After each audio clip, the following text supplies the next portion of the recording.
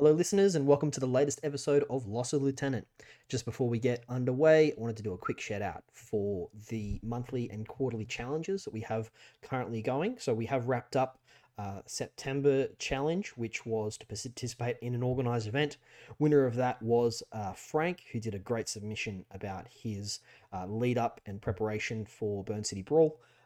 Which was an amazing write-up. You should definitely check it out. We have posted that on our pages, so Frank will be in touch to get a blister out to you. The quarterly challenge for Q3 was to convert something, and we had 11 entries in total, which was an amazing effort.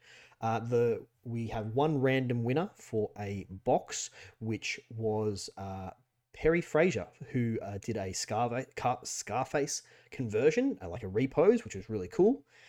Because we had some absolutely amazing submissions for the conversion contest, and we are feeling a bit generous at the moment, we've decided to also have a few honorable mentions, who on top of the box that's going to go out to Perry, we'll also send out a blister to three other honorable mentions. So we'll be sending those out to Danny Carroll, who put together an Achilles with this amazing flowing cape and like a great big hoplite spear, which looks amazing. As well as Obadiah Hampton, who turned a Helot into a Beast Hunter with like holding a great big harpoon and like a harpoon launcher slung across its back, which looked really cool as well. And the third honorable mention is the Alpha team for O12 that was converted by Jordan Breezer. So those three honorable mentions will also all get a blister of their choice, so we'll be in touch with those three entries. Now, as we've moved into a new month and a new quarter, we've got new challenges coming out. So for October, they both kind of line up with ITS 14, which is now launched. So the October monthly challenge is going to be is Super Jump, which features as part of the low gravity or zero gravity rules in ITS 14. So use something that's got super jump and tell us how it goes. It doesn't necessarily have to be in one of those missions that has those extra rules attached to it, but if it is, more power to you.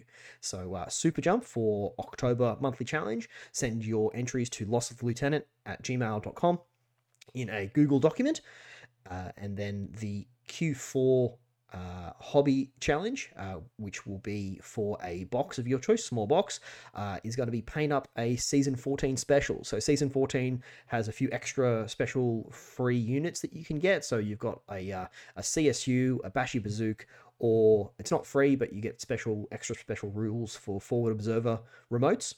So if you've got any of those waiting on your hobby table, then take a before picture and send us a few after pictures as well throughout the next 3 months up until the end of the year to go in the draw to win a small box of your choice. So that's the Q4 hobby challenge, CSU, or a Bashi Bazook, or a Forward Observer bot. If you want to do all three, go for it. It'll still only count as one entry, but that's what we're looking at. So on with the show.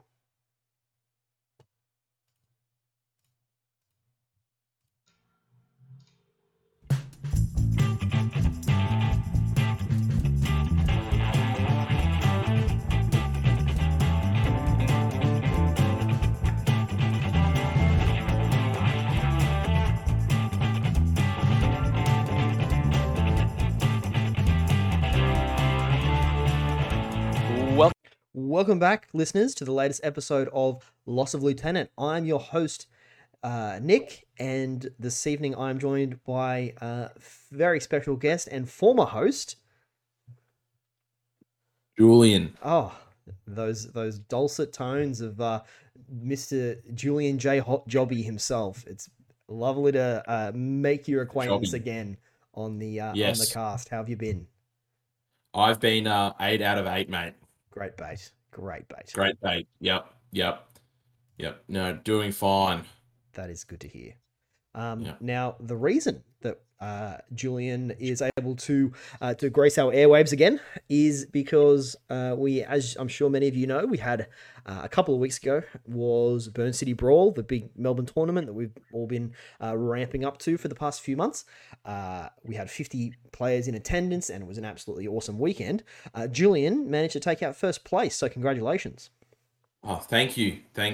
So it was a fun event. Lots of fun was had. So I didn't stay out like most people did on the Saturday night, and contrary to popular opinion, it wasn't because I was scurrying off to get a good night's sleep for the next day. I had to head home and put my little man to sleep because he won't sleep unless I put him to sleep. It's Well, just that's you know kids. how kids are bizarre with that kind of stuff. So Yeah. um, yeah, so but yeah, it would have liked to have gone out raging, but no raging was had. Well, look, I mean, So for me, because I wasn't actually competing for the first time ever, I was one of the organizers. So it was a very new experience for me, but to be able to go out on the Saturday night with no stress of having to worry about what my game's going to be like the next day, I had an mm, absolute blast. So mm, it was loads of fun. yeah, yeah. Let me just bring up the notes here, what we want to talk about before we get into, I guess, the nuts and bolts of the weekend and how everything went. Ha- we can do a little bit of a preamble, I guess, apart from Yeah. Burn City Brawl. You got any games in recently? I ran an intro game last week with a gentleman called Michael. So he thoroughly enjoyed that. So he's going to be playing Nomads or Ariadne. He hasn't decided yet. So we'll see how we go. Another person who's a medical practitioner, and we all know how that goes with Infinity. When they're medical practitioners, they just win all the events. So we have Callum and Jono who have done that in the past. So I look forward to Michael absolutely spanking us all in the near future. So um, yeah, and that's pretty Where did you run that? at Axes and Ales up in Thornbury. So which is you probably talked about it before, which is a bowling club that gets converted into a game club once every Yeah, every Wednesday night. Well, it's actually yeah, moving to Tuesday nights very soon.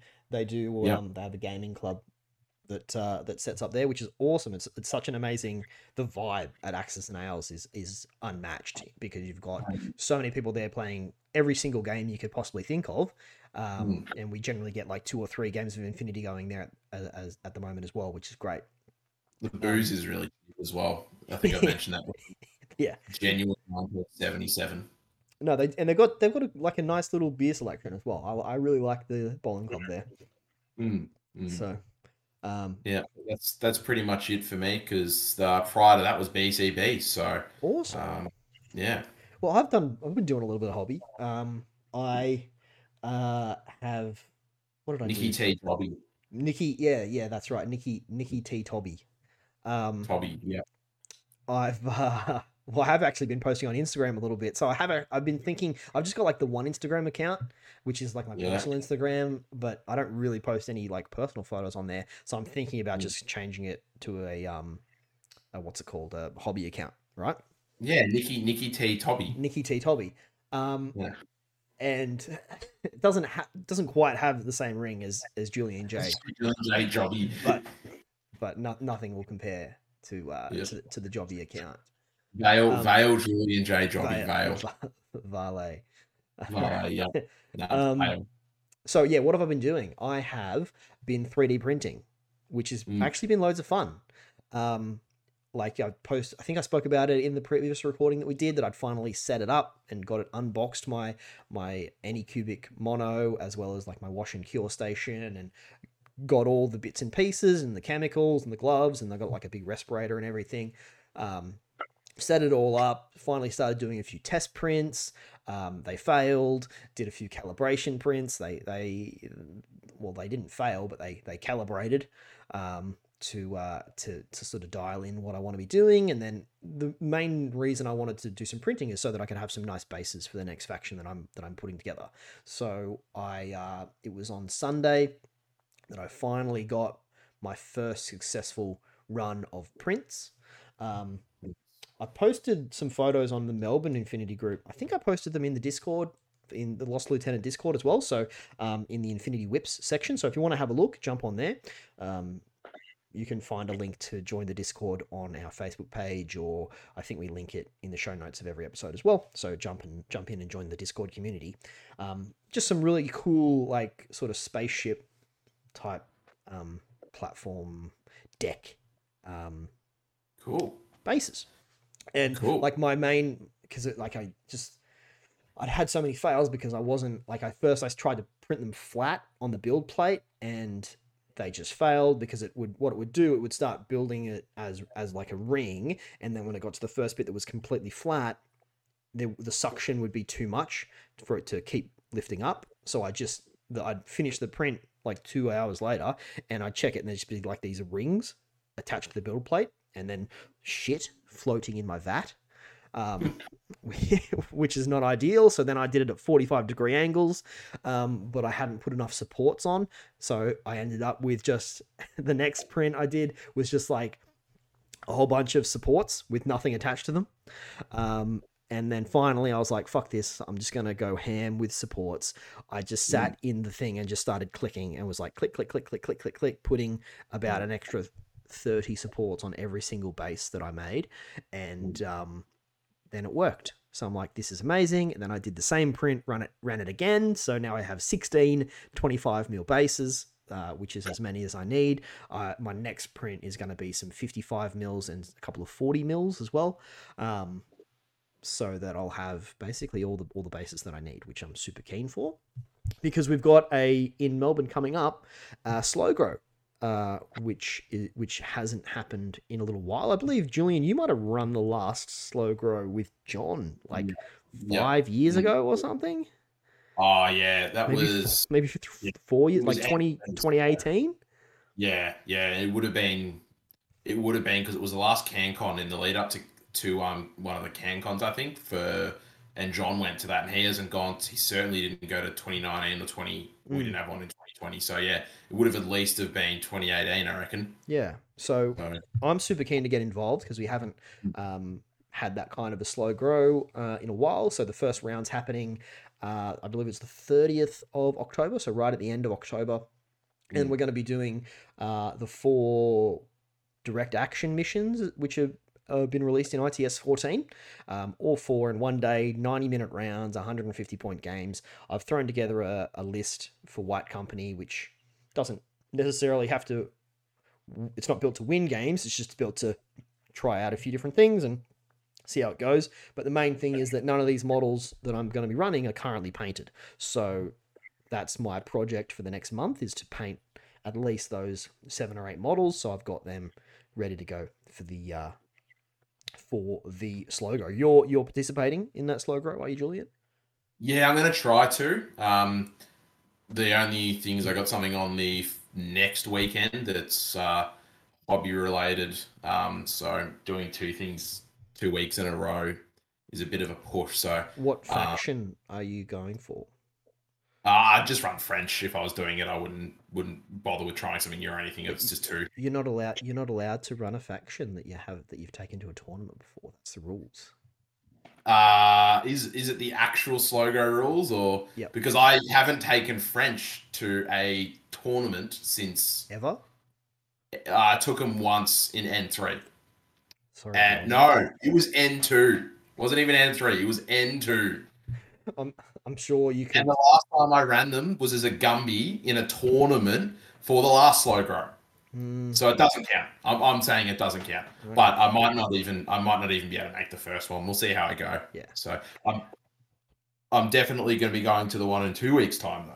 That sounds exciting. Oh yeah, we've got another event coming up, which is Kev Infinity. Kev Infinity. So I'm not sure. Is it Kev Infinity or is it Kevin Finity? Kevin. I personally, I would have preferred it was Kevfinity. That just sounds so much. I thought the exact same thing. Yeah. You missed your chance there, Kev. Kevfinity. I don't know why. It just sounds better. It rolls off the tongue. To infinity and beyond.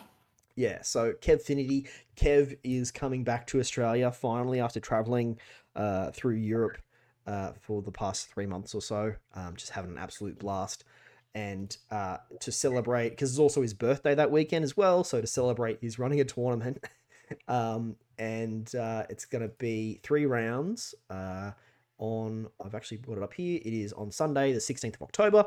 3 rounds, Capture and Protect Cryogenetics, which is the new ITS 14 mission, and Quadrant Control. So 300 points, no extras. Quadrant Control does get you the free CSU as an extra in that mission. $25 entry, and you can find all the details on Facebook. We'll also be posting that on our Discord as well for those who I think don't it's have Facebook. already on the Discord, isn't it? Say again, sorry. You might have already posted it yourself, actually. I'm sure we already have. Yeah, I'm sure it's already on the Discord. So that'll be fun. I'm sure I will try and make it along to that myself as well. I'll have to check my calendar, but hopefully I can make that, even if I just pop in towards the end. That should be cool. So that's what is coming up. The other thing we could probably have a quick chat about, which we've kind of touched on tangentially so far, is that ITS 14 has dropped. Thoughts? I've only had a quick glance. I'm very much a hands-on learner, so me reading shit just doesn't sink in. So if I looked at it, I would just be like, oh yeah, it looks cool enough to try it. So I don't even, like, whenever they release a new army, I don't even look at it until I've seen it across the table played against it, because like for me it doesn't sink in. So the only quick glance I had was that new mission. I've forgotten the name of it. Cryogenics. Yeah, that looks cool. The one where then the scoring looks a bit different, bit interesting. Trying to think of what else is new. The Bashi Bazooka and CSU things look interesting. I think the real thing the real takeaway is like all those extra rules that Forward Observer bots are going to get. That's really cool. When I saw that, it really blew me away. So I'm like, I mean, I haven't had a deep dive into relist building to try and take advantage of that, but it's like an extra order, marksmanship, and I think there was a third thing as well.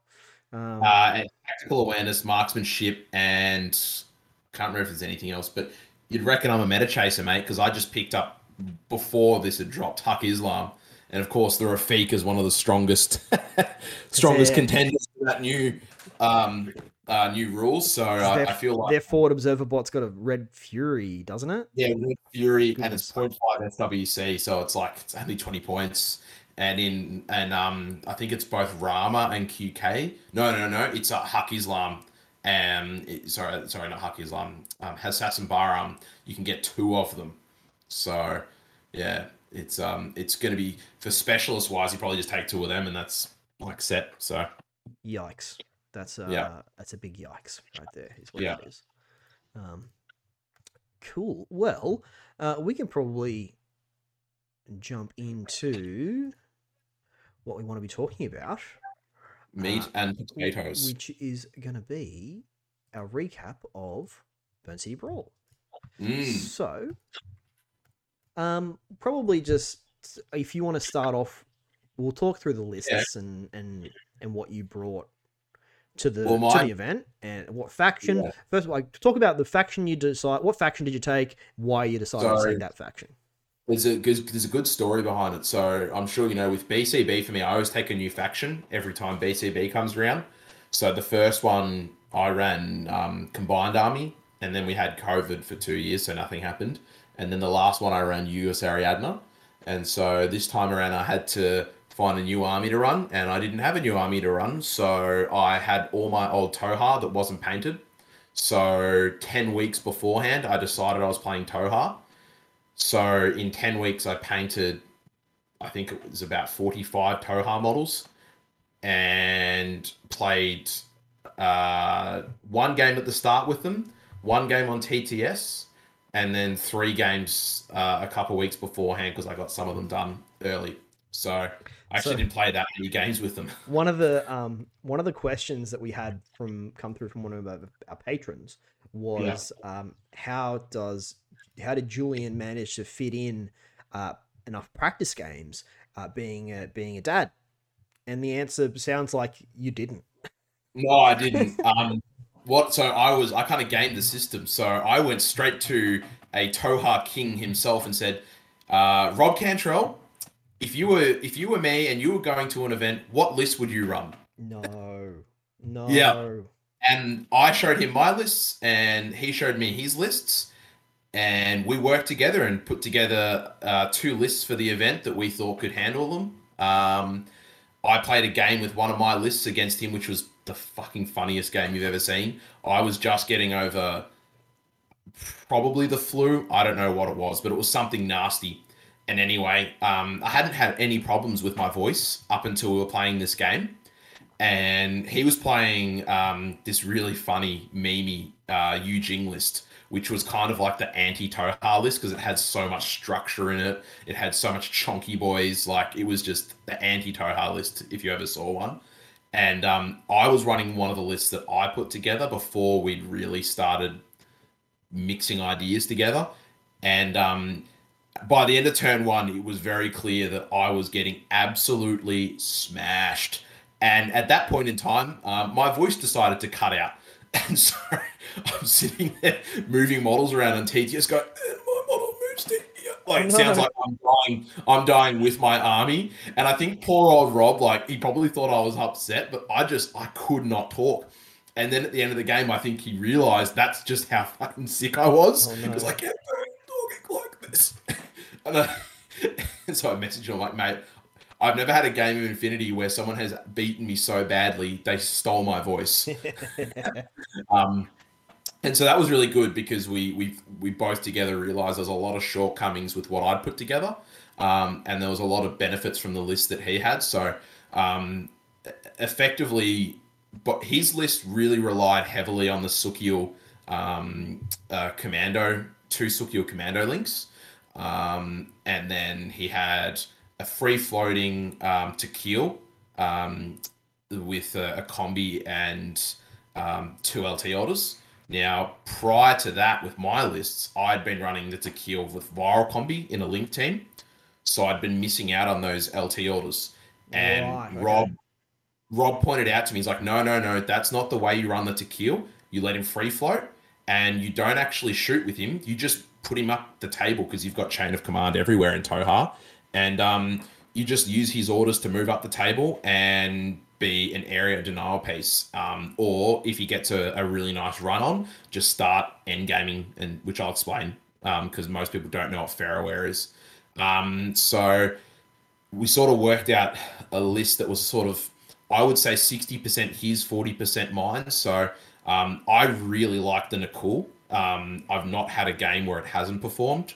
Um, so that was a piece I included, which I'll go into further in my list discussion.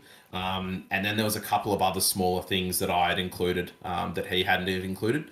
The major one that really stuck out to me was Rob's sort of I guess reliance on Sukiels. So I didn't take as many as he had. I only took the Sukiel HMG, which is kind of the go-to pick for most Toha players, or the Sukiel missile launcher.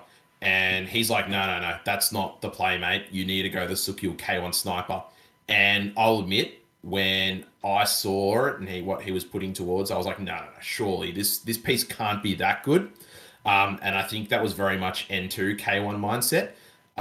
Yeah, no, it's like hands down won me probably most of my games. It Really? was just yeah. Oh, So if because you were K1 reduces your opponent's armor to 0, right? yeah, and it's damage 13. So regardless of if they have cover, the best dice roll they can get is a 50-50. If they don't, it's effectively, like a Spitfire or they have to roll 14 to live. So it's like it's an amazing piece, which you'll find out in a few of my games where it just won me the games from the first turn because of what it deleted. So yeah, so this list has two brains behind it. um, so which I know Rob won't want to take credit for because I know the way he is, but he had a lot of input Yeah, I mean, in well, no, let's be honest. Let's call a spade a the spade. You've taken a net list, is what you've done. Uh, a private net list. Thank you very much. private net And list. it's an anti private net list. That's what we'll call it because the pieces that he put forwards to me were not pieces that I was seeing in the Toha list that you'd see around. And I genuinely think it was such an anti list in what it took that people just weren't prepared for it. So yeah, I think it was an anti list. Yeah, definitely. That's really So interesting. yeah. Really interesting take. Yeah. Mm.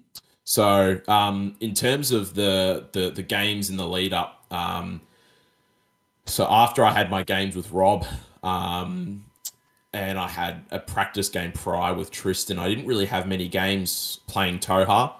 I didn't really have many games at all because I was just painting like a madman.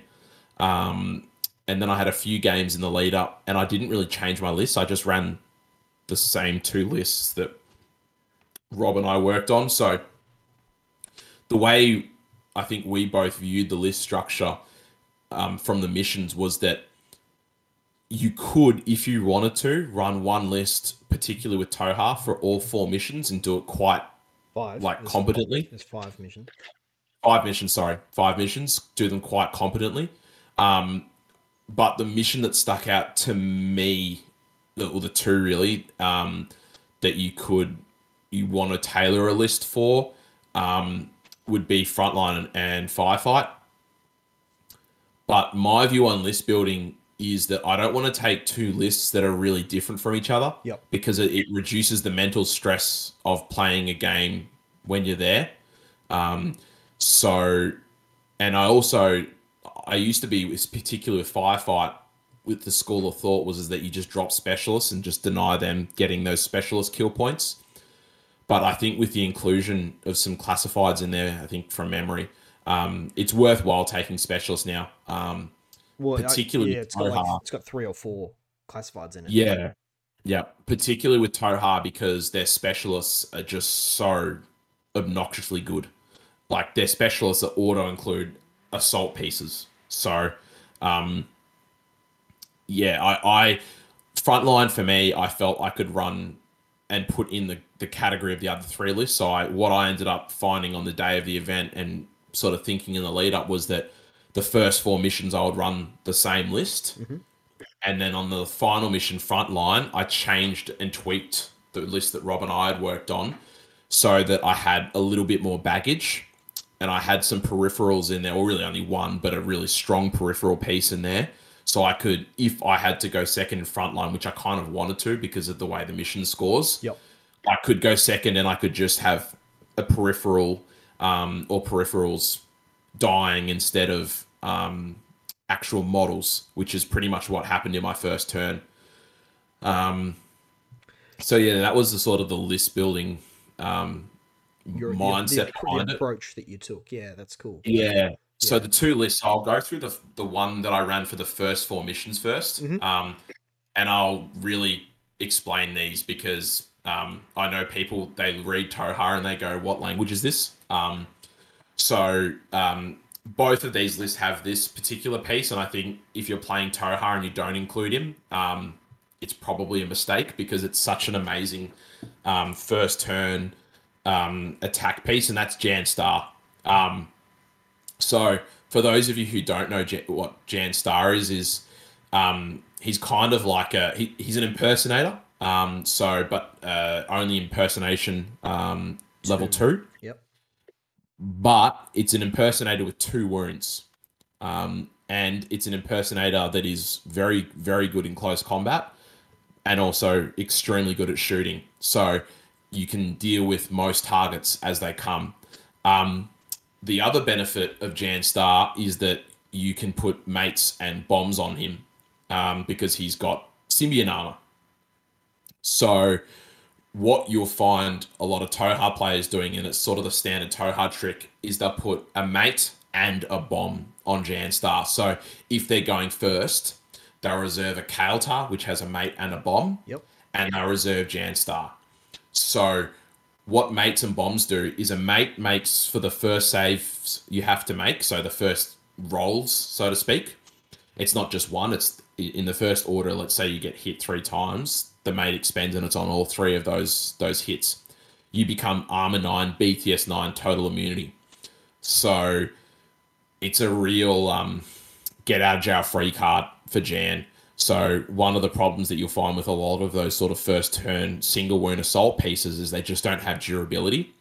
Whereas Jan having 2 wounds and a mate means that you can take fights and potentially just drop a shotgun on a single wound piece and go, oh, well, my mate will suck it up and I'll just keep on going on my merry way. What bombs do is there's, I think from memory, there's 3 different ways you can use a bomb. There's endgame, which is burst 2, I think damage 13 or 14 AP, and you do a wound for every successful hit. Mm-hmm. It's on willpower. So it's like hacking, but instead of targeting structure, you have to target wounds. So you can't do it against models with structure. And instead of isolating or immobilizing, you actually do wounds. Right. The other way is what's called endgame, which is basically a jammer. So you isolate a targeted model, and it's, I believe, again, damage 13, and it's double action, burst 2. So it's quite effective at dealing with high wound, high value targets because you're putting out double action, isolate ammo. So if you want to get an effective use on a bomb on someone, using it on someone like a heavy infantry piece. I've even used it successfully on Hector to isolate him. It's a really amazing way of Jan delivering that because he starts at deployment. Right. The final way, which I got most use out of in the tournament, is it allows you to put down an eclipse zone within zone of control, outside of line of fire of yourself, or within line of fire if you want to. So you can get these really gnarly situations where someone thinks they've protected themselves and they go, there's no way you can come around this corner and get into close combat with me. And Jan can just walk up to the corner and go, cool, I'm putting an Eclipse grenade on you outside a line of fire, and there's nothing you can do apart from try and dodge out of it. So it just allows him to walk in and do whatever he has to do. So he's a very, very effective first turn assault piece. In terms of his ranged ability, he's got a viral pistol, and that viral pistol's also +1 burst. So you're putting out burst 3, minimum BS 12, often BS 15 if you get them out of cover, viral pistols. So anything that doesn't have BTS 6 or more, you just shred them just really quickly. If you want to guarantee killing like a strong single wound ARO piece like a Zayden, for example, then you can literally just drop double shotguns on them, and because you've also got a light shotgun and deal with them that way. So Jan has a lot of utility. There's a lot of angles of attack, and that's probably the major net list thing, is that Jan Star's included. Sure. Because every Toha list has him. He's close combat 20 as well, and with a burst 2 or +1 burst viral pistol, it means you're +1. Of course, the pistol, using the pistol in close combat. Yeah. Yeah. So, and not only that, close combat 20 with surprise. That's if you do manage to get re-impersonate, which often you don't, because you can't have mates and bombs on you if you're impersonated. Oh, okay, sure. But generally what I found is by the time you're close combating, you've already used your mate or your bomb, so you've re-impersonated. So you get surprise attack -3 and close combat attack -3. He just has a straight built-in close combat attack -3. So you'll be on a 20. I mean, unless you're against someone with martial arts, you'll be on a 20, and your opponent's going to be at maybe a -3, -6 or -3. Yeah. Yep. So in ARO, apart from being all right at shooting and having a light shotgun, he's an amazing just ablative piece because he has dodge +3. So he dodges on a 15. 14. 14. Yeah. Dodges on a 14. I think they've changed that because it was definitely 12 when I was rolling. So maybe I've cheated. but I was definitely rolling for 12s that day. Um, so yeah, but still dodging on 14s is like pretty amazing because you can just sit there and dodge if they manage to get you outside of 8 inches for both your shotgun and your viral pistols. Um, so yeah, that's pretty much that for Jan Star. So that was he made both of my lists. So then we've got a Nakul, which I kind of put into a new category of ARO pieces that I've sort of come up with, and it's what I call the plinker ARO piece. So plinker's a shooting term for basically just sitting at a target and just shooting. You're not really thinking; you're just sitting and shooting. And then a cool with a mate on it, that's just what they do. They just sit there and shoot in ARO, and if they hit, they hit. And the reason behind that is I was putting a mate on him. He's got Sapper, which means that he can deploy pretty much anywhere where his base will fit because he gets cover and mimetism. So Right. Sapper's a really strong ARO ability because you can put them in places people won't expect on rooftops. Not only that, he's got MSV level 1 and a viral sniper rifle. So when you're shooting with an Akul on 12s and your opponent is then thinking about the fact that if the Nakul hits an arrow, I might lose this single wound piece or That's right. potentially take a wound. The damage potential you can cause with a viral weapon, Yeah. it Yeah. really plays in your opponent's head because Yeah. yeah, your things, if they're one wound models, they are going to die. Yeah. And then you factor in the fact that it's got a mate on top of that as well. So they're like, great, even if I win the first face-to-face roll, they're probably just going to tank the saves, and then I've got to do it again. And then not only that, he's got 2 wounds. So he's probably going to take a bare minimum of 3 orders to try and deal with. So that's why I really rated the Nakul, because in certain missions, except for Firefight, basically the other 4 missions, the Nakul could just sit there and really slow down my opponent's first turn. The reason why I say in Firefight it's probably not as good is because of the amount Firefight scored by how much points your opponent kills. Losing a 30-point model in the first turn does put you back a fair way. So if I was to play, which I didn't, I can't even remember, we'll have to think when we get to it. If I was to go second in Firefight, I wouldn't put the Nakul up as an ARO piece because I wouldn't want to lose it. I would just trust in the fact that I've got heavy flamers and stuff like that coming out of all directions. So yeah, that's pretty much. I think I actually did go second, but the table, you'll see why when we did the table, why I was happy to put the Nakul out and with my opponent as well. So yeah, that's the Nakul. The Sukiel K1 Forward Observer, that's Rob's inclusion. So we've got 2 separate link teams, both led by a Sukiel K1 Forward Observer. So the reason why I included the Sukiel K1 Forward Observer is, and as Rob explained, it's a 2 wound K1 combi rifle with mimetism, Forward Observer. It's a veteran troop, and it has the veteran skill. So in terms of doing classifieds, in terms of dealing with armor, and in terms of just being an all-round really, really efficient gunfighter, the Sukiel just ticks all those boxes. So that's why Rob's like, look, you really need to include it. On top of having a K1 combi, it's also got D charges and a deployable repeater. Not that it's really a big deal with Toha because you don't have hackers, but the D charges are quite big. So the Sukiel can do a heap of missions and also be a really effective gunfighter. So that's why there's 2 link teams led by a Sukiel in this list. Mm-hmm. To round out the first Sukiel link team, and this is what I called my attack Sukiel link team. So this was the first link team to go do at any one point in time specialist based missions or to go on an attack run if they had to. And the reason with that was because I had 2 McCalls in this link team. So again, if you're not familiar with McCalls, they can join because Toha can make link teams, 3-man link teams pretty much out of everything. Yep.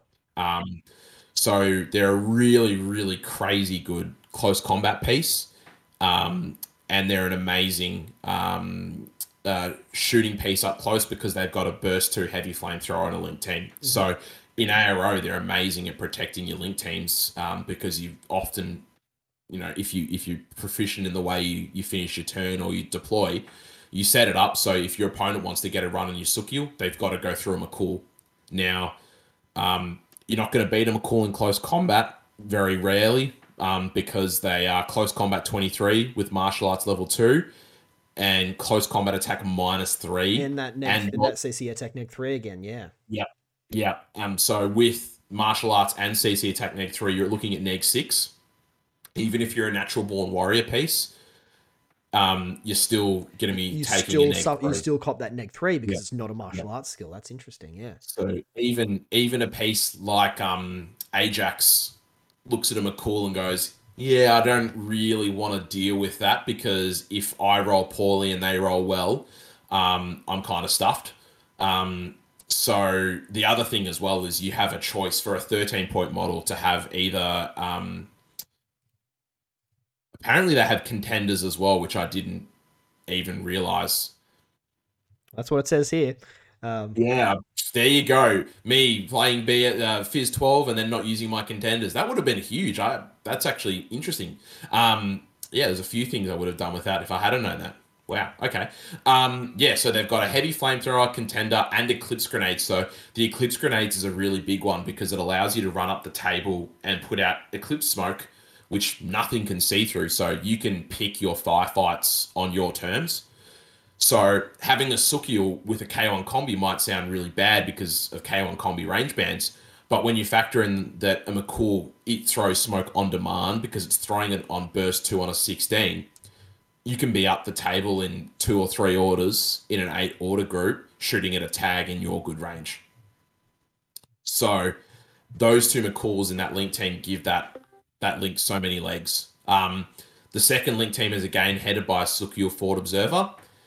Then there's a Kael'thar and another McCool. So the Kael'thar are basically what we were talking about earlier that have bombs and mates. So in the context of Toha, you get 2 of them or AVA 2 and you'll see 2 in every list just because having a mate and a bomb is huge. It gives so much flexibility to your army, so much staying power, as I said, in the context of a mine layer. Oh, I forgot, the Nakul Viral Sniper also has mine layer. So it also has shock mines. Handy. Yeah, it costs, get this right, costs the same amount of points, roughly. I think it's 2 points more expensive as a Zawaf sniper rifle. It gets MSV1, a viral sniper, and an extra wound and mine layer on top of the Zawaf. Like it's just the scoring doesn't make sense. Anyway, back to the Kael'thar. So the Kael'thar themselves are pretty average. So one profile you get access to has Chain of Command, which in the context of Toha is really good because you run really aggressive link teams. In this list, and I believe the other list, I have to check it once we get to it.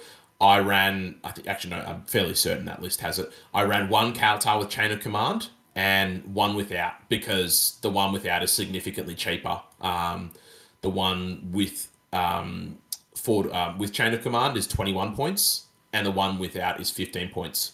I'm just looking at the profile here as well. There's actually a Chain of Command that's 28 points and with 2 mates. With 2 mates, yeah. So yeah. That's I guess they reckon a mate is worth 7 points, I suppose. Yeah, it's also the other issue with it is it costs SWC. I'm fairly certain they both cost 0.5. It both cost SWC. So to run, Toha is an incredibly heavy SWC faction. Right. So to run those 2 and having 1 SWC put into that is probably more of the expense than the actual points. So that's why another reason why I didn't run another Chain of Command. So then that link had another McCool. In this list, because I planned on using it in Mind Wipe, all of the McCools have DA close combat weapons. Sure. So ordinarily I would run the viral one, but because Viral is an anti-material, I ran the DA. Yeah, you got so much DA CC close combat weapon CC, yeah, so many DA Yeah, CC weapons so much anti-material as well as all those D charges as well. charges. Yeah. Because Toha, are a vanilla faction, they also get access to the Liberto. So I've got a Liberto mine layer in here. The way I use the Liberto is two ways. So if I'm going second, I will basically reserve him if I'm against a player that has impersonation. So I'll reserve him to body block with the mine and himself against an impersonation marker, because most of the time an impersonation marker is deployed up against the wall, which makes the impersonation marker very sad, because then they have to copper mine and a shotgun to even do anything. So that's one way. The other way I use it is a really aggressive, which in game 4 against Jacob, really aggressive, cheap attack piece. So Yeah, as your opponent moves up, you really can get so much done with the Liberto. Is yeah, for eight yeah, points? Sure, there's one yeah, SWC there, but yeah. still, it's so cheap for what for what Light it's able to do. shotguns, yeah, light shotguns in the midfield are amazing, because if your opponent moves up to do anything, being able to just spend, 4 or 5 orders killing whatever they have with a light shotgun's amazing. Yeah, and when it goes down, you haven't even lost an order because No, it's irregular anyway. So it's a regular. Yep, yep. And the mine as well is another thing that can obstruct the middle field. So if I'm going first, I'll put the mine on a position I know the enemy's going to move down, where it's either where an objective's going to be, or it's a really obvious thoroughfare that they're going to have to move down. So the next piece in this list is a diplomatic delegate. So we're into group 2 now as well. So everything up to this Yep, point has been yep, group 1, and yep. you've So got that's group 1. So group 1, I'll just re-go through it again, was Jan Star, sorry, McCool just to Mine mention Layer. as well, you got 9 bodies in group 1. Yes, 9 bodies. Yeah. So Jan Star, Nakul, Sukiel Forward Observer, McCool, Sukiel Forward Observer, Kaltar, McCool, Liberto. And then in group 2, we've got 6. So the first piece in there, which is, again, probably an auto include an all Toha list just for how amazing they are, is the diplomatic delegate. So they're just, for their points, they're just crazy good. But Toha probably needs a piece like this, because they don't have, outside of the Sukiel, their specials are kind of average. So they've got they're basically Toha's answer to a Warcore, because I'm fairly certain we don't get a Warcore in Toha. I can't be bothered checking, but I wouldn't run a Warcore when you've got the diplomatic delegate on show. So the stats on paper seem very average: close combat 12, BS 10, Fizz 10, willpower 13. But what it gets for 5 points, it gets CC attack -3, which isn't bad. It gets a nanopulsar, a flash pulse, Ferroair Tactics Eraser, so it's isolating you if you get close and you don't have stealth. And it's a specialist operative. So it's literally a 5-point Ghazi, but better. Right. So imagine old Ghazis, that's what the diplomatic delegate does. But it's also a specialist. Yeah. And then you don't have the issue of impetuous either. So just an amazing piece. Yeah, I mean, he's not going to take a hit, but no. But if you're interesting toolbox, it's an interesting toolbox that he's got. Yeah, and so there's two ways I used it. The first one was, if I went first, I just used it as my specialist to go push the button first turn. Because that pool actually has a lot of orders in it, even though it's only 6 models. So with Eraser, I would literally go up, push a button, do whatever I had to do, and just park it there as a come through this zone, and you're going to be isolated. Or if you come around a corner, you're going to cop a nanopulsar. So a really, really good defensive piece. And similar in if I went second, I would just put them in a point where I knew if my opponent wanted to go on an attack run on a particular link team, that if they didn't have stealth, they were just going to be getting isolated, provided they had wounds, because obviously Ferroair doesn't work against structure. So that's the diplomatic delegate. Then we had the Tequil. which is my LT, and he gets an extra LT order. So this is the Rob Cantrell inclusion here. So the Tequil is another piece which is just really strong due to Ferrowear. So he's willpower 14, so he's a pretty good LT off the bat. He's arm 3 and 2 wounds, and he has regeneration, so he can get back up if you don't put him down. He is BS 13, but with a combi rifle, it's kind of a moot point, so you're not really using it. And BTS 6, so stats wise, he's pretty good all round. The main thing that he gets, which makes him really strong, is he gets Eraser. So with 2 LT orders, he's moving. If you're moving, which generally you can find a path on the table where he can do that first turn. He starts at 12, he moves up 16. You're projecting effectively a 30. I think I calculated it was like a 30 something inch threat range. He doesn't have a race. He's got Endgame and Mirror Ball. Sorry. Yeah, Endgame and Mirror Ball. So with Endgame and Mirror Ball, he's able to move himself up the table. So Endgame is the one where you do wounds. So if you're starting at the 12-inch line and then moving effectively 16 inches, because he's only 4/4 movement, you've got basically a 28-inch movement that you can get advantage from deployment plus 2 orders, and then he projects 8 inches. So if your opponent doesn't put out AROs to stop that, he's endgaming you with effectively 2 or 3 orders first turn in your DZ.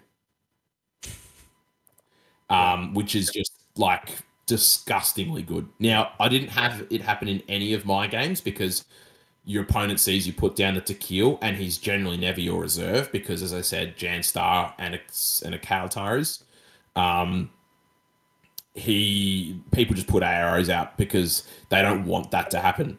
So what ends up happening is he just ends up sitting in the middle of the table, generally on a point where your opponent has to move through or a thoroughfare, or an objective, just sitting there going, move into here and you're going to lose wounds, and there's nothing you can do about it apart from reset. Yeah, it's like he's got the advantages of hacking without without the drawbacks of like being vulnerable to killer hackers or something like that. Yeah.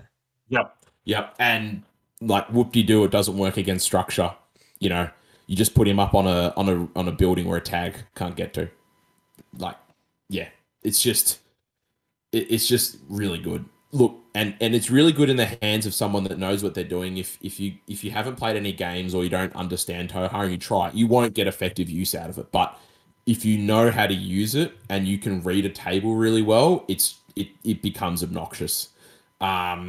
So then to finish off this list, we had a link team of a Sukiel K1 Sniper, which we went through before, but obviously K1 Sniper, it's a burst 3 in this triad, and you're removing armor. So if you leave a tag out an ARO to try and stop this push from the Toha, it's going to stand up and just obliterate pretty much any tag in the game, except for probably an avatar.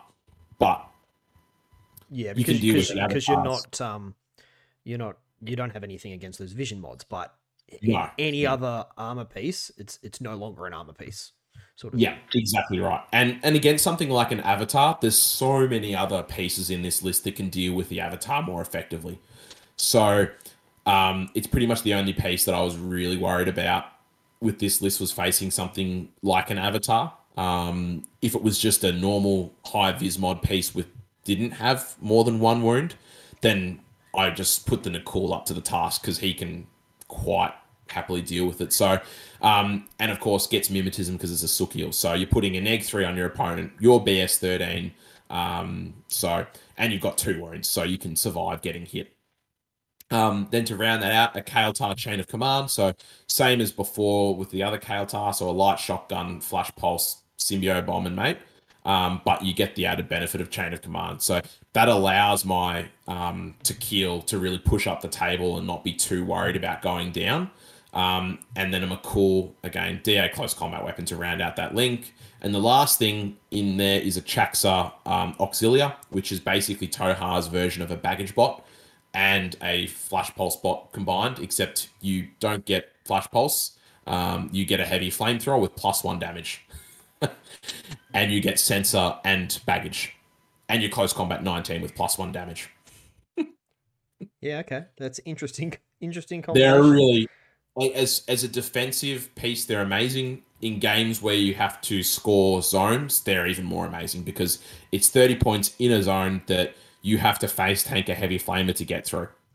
Yeah. So and especially with damage 16 against even tags will look at that and go, yeah, even what a Jodem needs sevens to pass that. I really don't want to deal with that. Because if I keep on rolling twos and threes, I lose a Jodem for a 10-point baggage bot. Yep. It's not ideal. And having sensor as well means that if you're getting an infiltrating camo piece, like Shinobu, for example, starting up the table, it's a bit of a worry. So they're quite good. The other list, the bones of it are very similar. The major differences, as I said, I've got a little bit more of a peripheral presence in there, and I've got more baggage bots or baggage in there to give me more scoring for frontline, which I can't remember in our game. I think Dennis he either killed one or both of the chaks, so I can't remember. No, I think he only killed one. Anyway, it doesn't matter. But same sort of bones. You've got Jan Star. You've got the Nakul Mine Layer with Viral Sniper. You've got the same attack Sukiel Link team. So a Sukiel Forward Observer with K1 Combi, a double McCool, a double McCool. Then in this particular group, I've changed out the extra Sukiel Kael'thas McCooling team for a Raziel Viral Combi Heavy Flamer team. So what they are is it's basically a Raziel, which is a decent enough gunfighter. Not overly amazing, but not terrible. But what he is a BS-12 gunfighter with a viral combi rifle that has a nano screen and is also 3 wounds. So he's incredibly tanky, and which I felt was good for frontline. But the major piece that he brings is he basically brings a Chaxa baggage bot, like what we mentioned before.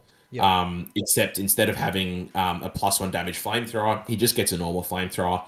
And instead of getting a +1, instead of getting sensor, he gets mimetism. So as an attack piece goes, they're amazing because you can do the age old. They both come out and shoot you. What do you do? Well, if you dodge, you get shot by the Raziel unopposed. If you shoot the Raziel, you get flamed. So a really solid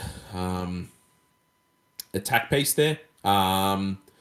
So yeah, that's them. So that was the major difference. The other group is pretty similar. The only difference is that both Kael'thas are in that group now because of the changes to the first group. Mm-hmm. So it goes McCool to Keel with +1 order. So that McCool was free floating.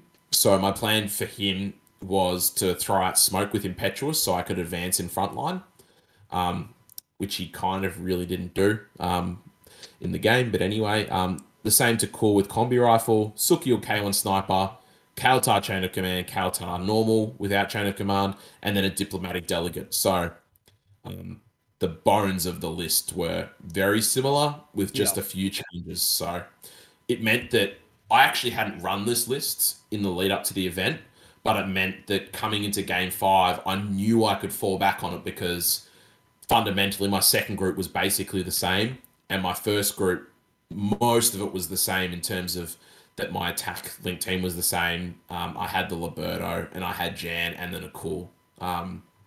Yeah. The only difference is that if I had to use the Raziel, I could. So Yeah. One of the questions I wanted to pose to you is looking at these lists. I know we did talk about like the avatar and that sort of thing. yeah, But one of the patrons has asked if you could hear your thoughts on how you think you'd use I mean, because really we're looking at one list, right? The other one's slight yeah. modification, but looking at the main list, how are you defending against like Alpha Strike tag pieces? So with this list, there's so many templates, and there's so many, I guess, pieces that are so amazing up close. So it's a good question. I'm glad you brought it up because I forgot to mention it, but it's a huge thing in the context of this list. So having the Nakul with Mirror Ball and having the bombs meant that if a tag tried to move in on my really important pieces, like the both of the Suki or K1 link teams, having mirror ball meant that if they got within zone of control, I just dropped an Eclipse grenade and they couldn't engage me. So they moved all the way up the table, spent all these orders to try and get some juicy kills, and you just drop an Eclipse grenade outside a line of fire. Can't do shit. So that was the main what way. does Mirror Ball allows you to do that? Is that what Mirror Ball Yep. is? Yep. It's just zone of control. It's like a hacking. Yep. Yeah. So you can So just you're not really preventing that attack, but they burn their orders, they get into an attack position, and then all of a sudden they've got no targets because they can't see what they were wanting to shoot at. That's really interesting. Yeah. The other thing as well, which was a massive point in my final game against Dennis, was that if there was a lot of elevation on the table and a tag couldn't get to it, I just deployed up on the elevation. And then I'm playing my game now. Yep. So they have to try and get to me, and I can sit back and plink at them and do whatever I need to, which most tables have access to that sort of stuff these days. So deploying on higher elevated positions was a big part of that plan. Having mirror ball was a big plan. The other part was having pieces like the McCool. So making certain the McCool was always going to be the first model to be engaged upon, and in a way that a tag couldn't come to a corner with its full order, for example, and see the whole link team. It would only see the McCool, because then what the McCool could do is it could throw Eclipse grenades as well and cover the link up. Yep. So it was just about not trying to kill them in reaction, but just slowing them down so that I could kill them in my active. Yeah. I mean, is the McCool, are you going to dodge into close combat potentially with something? I mean, it is pretty good in close combat, so... No, I just put there, or you're just more dropping the grenades just to... Yeah, because through 2 on 16, it pretty much guarantees that you're going to... It's a fairly good chance you're going to beat them. So... And even if they don't, a lot of the times they only get one hit. You've probably got cover. You might tank it. Even if you don't, that was sort of my major 3 ways. The other way was just putting out the Nicole and just plinking and making them spend orders trying to deal with the Nicole, because of Sapper, you can get to positions where they just can't engage you within 32. So they're going neg 3 for cover, neg 3 for mimetism, neg 3 for range. So all of a sudden they're at neg 9. So that was the way I was looking at it, and I was going to approach it. It was just about stalling them. I didn't want to try and kill them. I didn't want to try and... I just wanted to make them not kill my shit, basically. Right. Just have deploy in a way and use what you have available to you to force them to run out of gas before they can do the damage that they want to achieve, sort of thing. And then conversely, it didn't so much happen at BCB because I only faced one tag, which is in the final game. But in the lead up, I played a few games where it was the case where in your active, if they deploy their tag back after they've tried that run in a really safe position, just leave it. Like, don't even worry about it, because often when people are spending that much points on tags, the rest of their list is really deficient in dealing with a piece like Jan Star. So you just put Jan Star in a position where he can go and on a massive run when it turns over to your first turn, and you just delete their order pool. So all of a sudden they're then in a position where if they do move up to try and in the second turn to try and kill your pieces, they've moved up and have no orders to get back, or they're just permanently stuck there because they're worried about pushing forwards and coming into K1 range. So that was the way I looked at it. Awesome. Well, we've gone for about an hour so far. I think we might have a little break, and then we can come back and have a chat about how your games went. Done. Cool. Okay, and we're back after a short break. We are going to talk about the 5 rounds and how the games went and that sort of thing. I just wanted to pose a couple of extra questions when it comes to the lists because it kind of does go a little bit counter to how a lot of people build lists and what we look Yeah. at. So the two main The things, Anthem. two main points that you probably will draw listeners when you are looking at the types of weapon selections that we've got is that there's nothing in here that's got like a HMG type range band for one, and there's nothing in there that as a weapon has a native burst above burst 3, right? Everything sort of burst 2 or 3. Sure, they get bumped up by being in your triad with your 3-man link bonus up to burst 4 potentially, but there's nothing in there that is a traditionally high burst weapon. Yeah. So did you want to talk to that a little bit, Julian? Yeah, it's interesting because the list that Rob sent me, his sort of list, he had a burst 5 weaponry in the form of a Sakiel with Spitfire. So he did that, but I found with my games that I just wasn't needing it. And to be honest, I found that Jan Star just basically filled that role because he starts so far up forward, he just becomes that alpha strike piece that deals with those ARO pieces. Because you're starting on the DZ, you can start in cover around a corner, ready within 8 to deal with an ARO piece with your viral pistols or your light shotgun. So, and realistically, that's what most people run those burst 4 or burst 5 pieces is to deal with those hard ARO pieces. That's right. At least, throw as many dice at them as you can, yeah, right? Weight of yeah, dice sort of thing. yeah, But if you're using these specific surgical sort of scalpel type pieces yeah, that can do that yeah, in a different way and still achieve the same yeah, outcome. yeah. And the only thing that Jan Star struggles with is dealing with high armor because generally when you're looking at something like a tag, they've got really good BTS, so viral pistols aren't good, or they've got really good high armor, so a light shotgun's not good.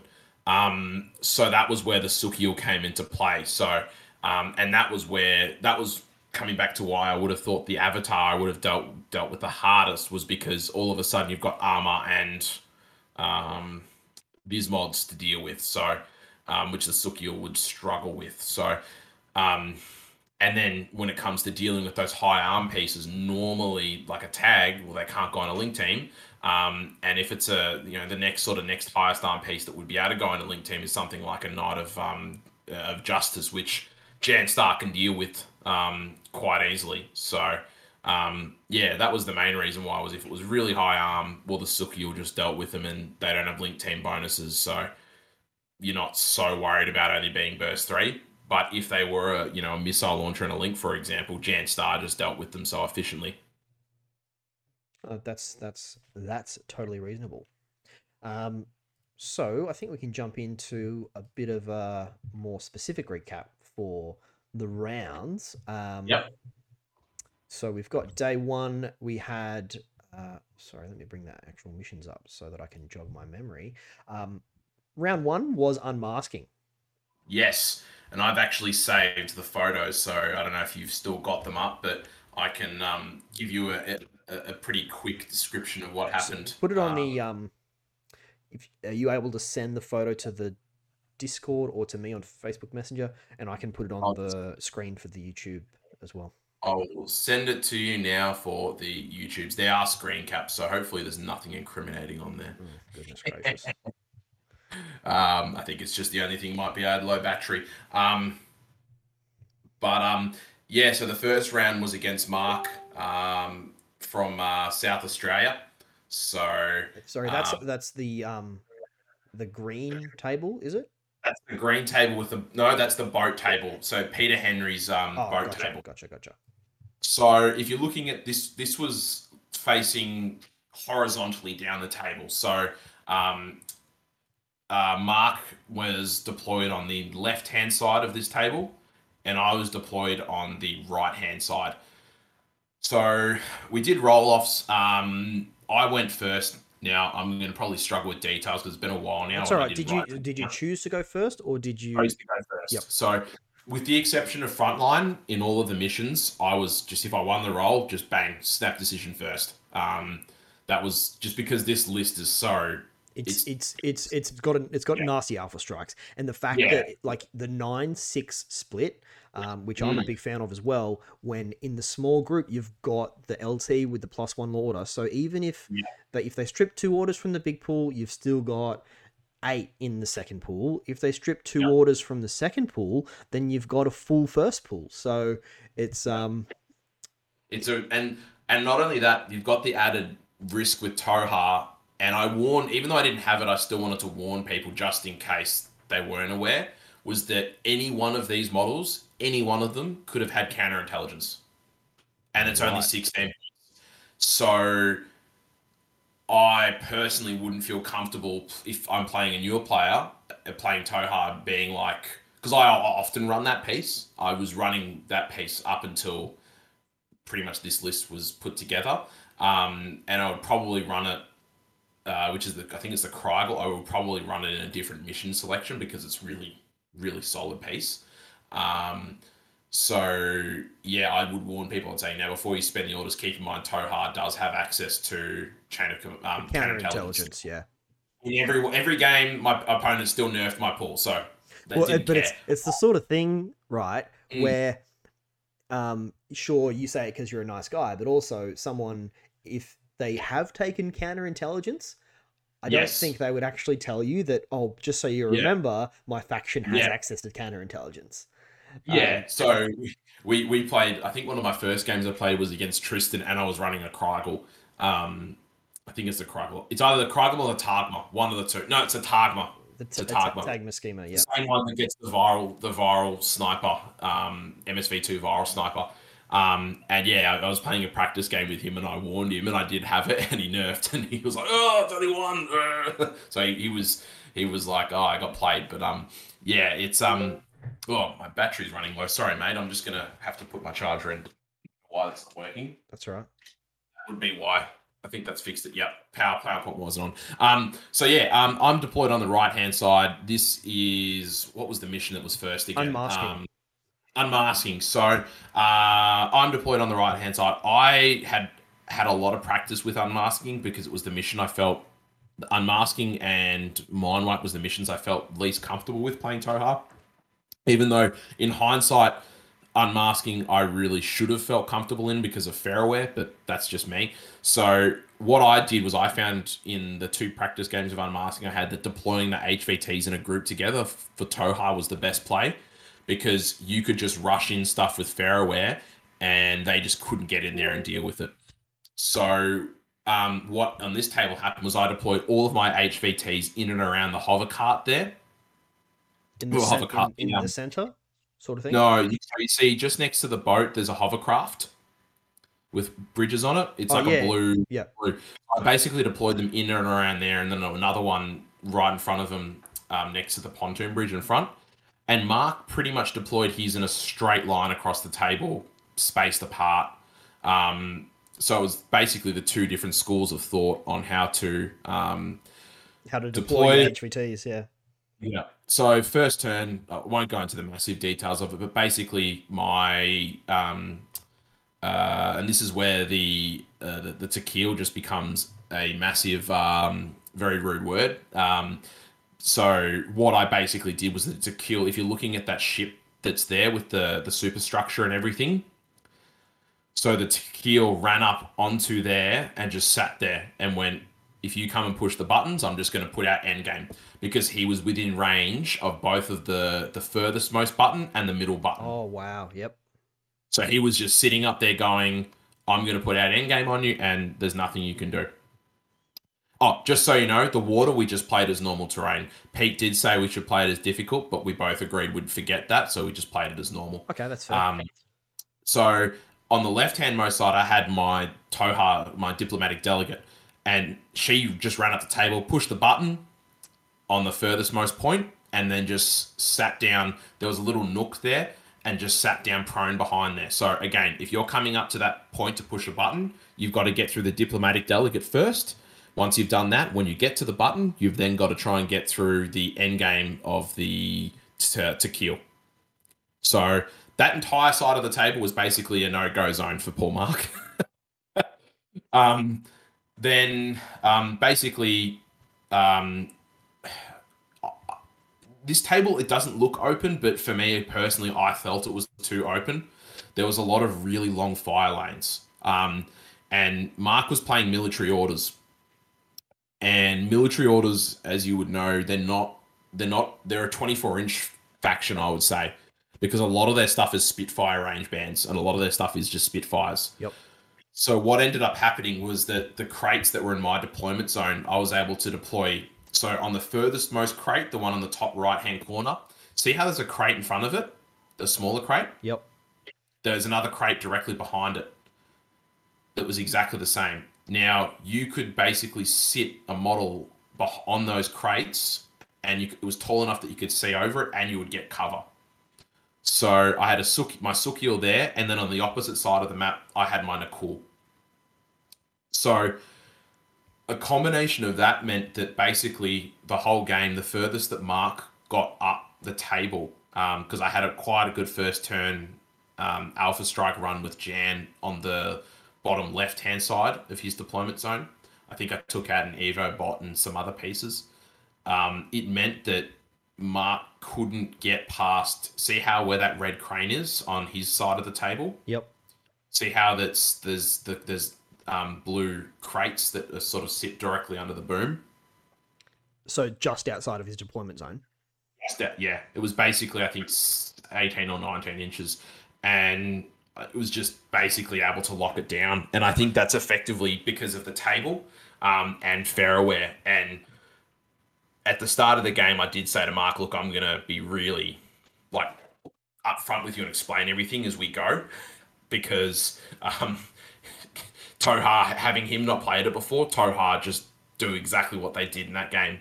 So I was explaining everything to him, and I think it almost put him off from being really aggressive down that side, because afterwards I was trying to explain to him he had Deferzen, and if not for my Sukiel and Nakul being able to see there, if he had have been able to get Deferzen up there, Deferzen really doesn't care much about Fairware because he's BTS 9. Right. So had he have been able to deal with my Sukiel in the first turn with Deferzen, which is what I think he should have done from the get-go, he would have probably made a much better run of getting into it and dealing with my HVTs. But what ended up happening was once I'd cleared out the left-hand side of the table, I realized that Deferzen was the biggest threat. And so I ended up spending my whole, what was left of in my second turn, my whole first pull, moving the Nakul up to the other crate on that side of the table. So there was really no way that he could advance down that side.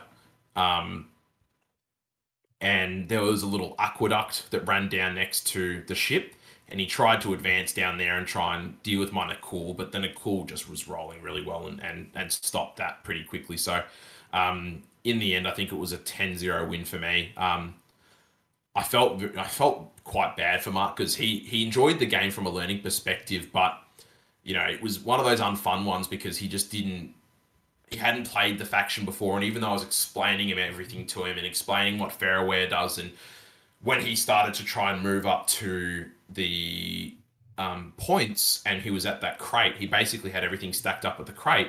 I was saying, don't come around the crate unless you want to get Fairware because you'll be within my zone of control. So just letting you know that. Yeah. So we had a few instances where he would walk into my zone of control and I would just be like, take it back. Don't worry about it. You know, this is your first go with Toha. There's no reason to, be strict or anything about it. So, and I did that with all my opponents across the game because I think Fairware can sometimes be a pretty unfun play experience if you get in a person who just wants to abuse it. But, if you're just like hacking, if you're good with your opponents and say, look, this is my zone of control, just don't walk into it because there is a hacker there. You don't get bad interactions. So, sure. Yeah, it was a hard game for Mark. He just couldn't advance out because I just was managed to lock him down. So I managed to get all the HVTs, and I didn't lose any of mine. So yep. Game 2. Acquisition was round 2.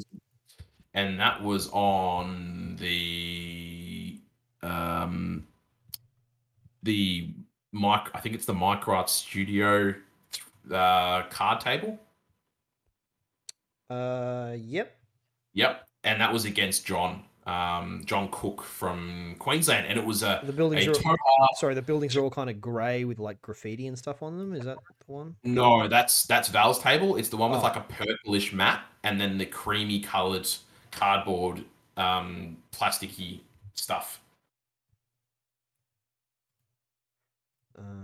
oh yeah. I've Oh, got it. I've got it. I've got it. yeah, it's the fourth photo. Gotcha. So now this one, it was against John Cook, and John was a really great opponent to play. We're both playing Toha, and he admitted, because I had actually posted my lists about like I think 3 weeks before the event, and he admitted that he'd had a look at my lists and had taken bits from them. I'm like, that's all right, mate. I pretty much did the same thing with Rob, so nothing, no hard feelings at all. Now, from memory, I believe John won the role. No, I won it because I went first. Yeah, I won it. And so he elected to take the right hand side of the table, and he was deployed. This is again another one where we're looking horizontally down the table. And he was deployed on the right hand side, and I was deployed on the left hand side. So what ended up happening, the key things in this game is that I deployed my, if you're looking at the left-hand side of the table, I deployed my Nakul on that left-hand most building in the bottom corner. And then I deployed my Sukiel. I don't know if we can see it. There was like another building that was next to, it was like a crate that was next to this building here, the one that's on the left-hand side. Mm. So my Sukiel and Nakul were both there, and he had, funnily enough, a Sukiel and Nakul looking at me as well, on his side. So his Nakul was in the top right-hand corner. You'll see there's that sort of billboard up there of his side, top right-hand corner, the triangular billboard. He'd have put his Nakul up there, and then he put his Sukiel. If you're looking at the middle, there's that big building there. He put his Sukiel up there. So I actually made a pretty big balls up with my deployment here with Jan Star, because I deployed Jan up forward, but I deployed it within range of a diplomatic delegate that was behind the opposite side. Now you can't see it, but basically Jan was deployed. Where the building is in the middle, there's like another triangular billboard. So Jan was deployed on that side, and the diplomatic delegate was on the other side. So what I ended up having to do is in my first turn, from memory, I think I tried to put down his Sukiel with Jan, which didn't work. So I ended up having to use, I'm fairly certain from memory, it was Mirror Ball or Eclipse from one of the Nakuls to close off line of fire, so that my Nakul could just engage his Sukiel. And then after that was done, I think my Sukiel then engaged his Nakul. Yep. I think that was how. Anyway, the end result was that at the end of that first turn, both his Sukiel and his Nakul were down. What ended up then happening was that I ran my diplomatic delegate up the bottom left-hand middle of the table. And if you're looking at his side again, on the right-hand side, there's like that big building where the Sukiel was deployed on. There's a lower level where there's like a balustrade, a billboard lined up. We're not looking at the picture, so just don't worry about describing it. Just tell us what happened.